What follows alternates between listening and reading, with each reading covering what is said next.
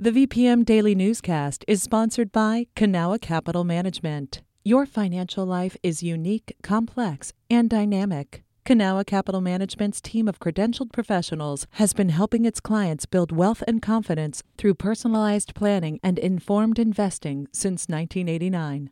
Learn more at cancap.com. That's KANCAP.com. You're listening to the VPM Daily Newscast, a recap of today's top stories in Central Virginia. From the VPM Newsroom in Richmond, I'm Sarah McCluskey, VPM's newscast editor. We're doing something a little different today with the VPM Daily Newscast. For a second year, Virginia Democrats have used their majorities in the House and Senate to push through big legislation.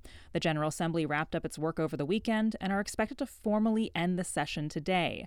I'm here with Ben Paviour and Roberto Roldan to try to recap some of the major laws and reforms passed by the General Assembly this session. Hey, Ben and Roberto. Hello. Thanks for having us.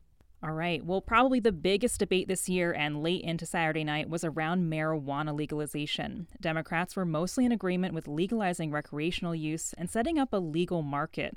But there were some big sticking points that almost derailed the legislation. Ben, can you tell me a little bit more about that? It really came down to the 11th hour, Sarah. The final agreement delays legalization of marijuana until 2024. That means you can still be cited for possession of the drug before then. It's a big disappointment to criminal justice advocates who wanted to remove the existing penalties on July 1st of this year. Advocates are also worried the bill could create new criminal and civil penalties. But backers of the legislation say those aren't set in stone. Lawmakers have to go back next year to review some of those provisions. Democratic Senator Jennifer McClellan kind of summarized the mixed feelings many Democrats have on this bill. If we have already made the decision that simple possession should be repealed, we could have done that today and ended the disproportionate fines on communities of color. That's not where we are today. Still, McClellan ended up voting for it. The legislation now goes to Governor Ralph Northam, who is likely to make changes to it. Obviously, the session played out with the backdrop of a pandemic and a lingering economic recession.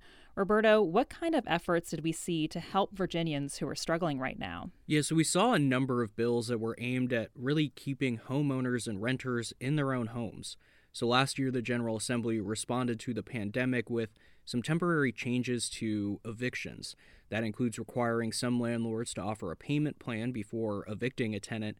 Delegate Sia Price was successful this session in getting those measures extended for another year. Senator Jennifer McClellan and Delegate Luke Torian also got a bill through that gives homeowners more notice of an impending foreclosure, and it directs them to legal and financial aid resources so they can actually try to avoid that foreclosure. And lawmakers also found themselves at the center of a school reopening debate, right, Ben? Yeah, there was a lot of back and forth between Republicans and Democrats this year about when Virginia schools would start offering in-person learning. Republicans wanted to open in-person learning like yesterday, and they kept trying to make that happen as soon as the bill was signed into law.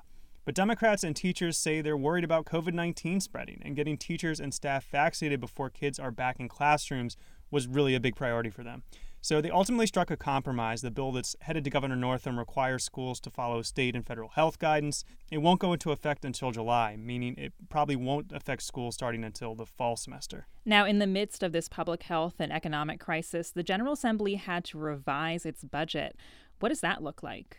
Virginia's outlook is much better than some other states. In fact, state revenues are actually up compared to last year, before the pandemic really hit the state. And so that's given lawmakers more money to play with. The House and Senate agreed to fund a 5% pay raise for teachers and state employees, as well as an 8% raise for state police.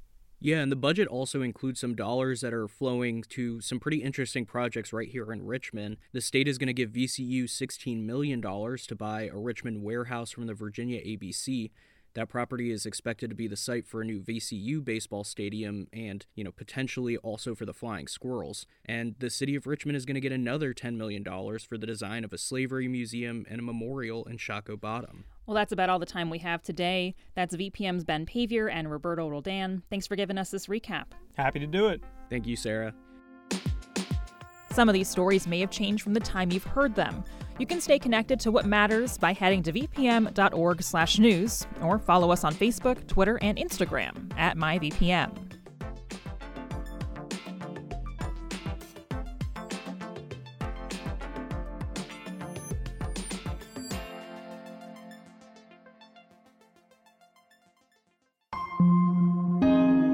VPM.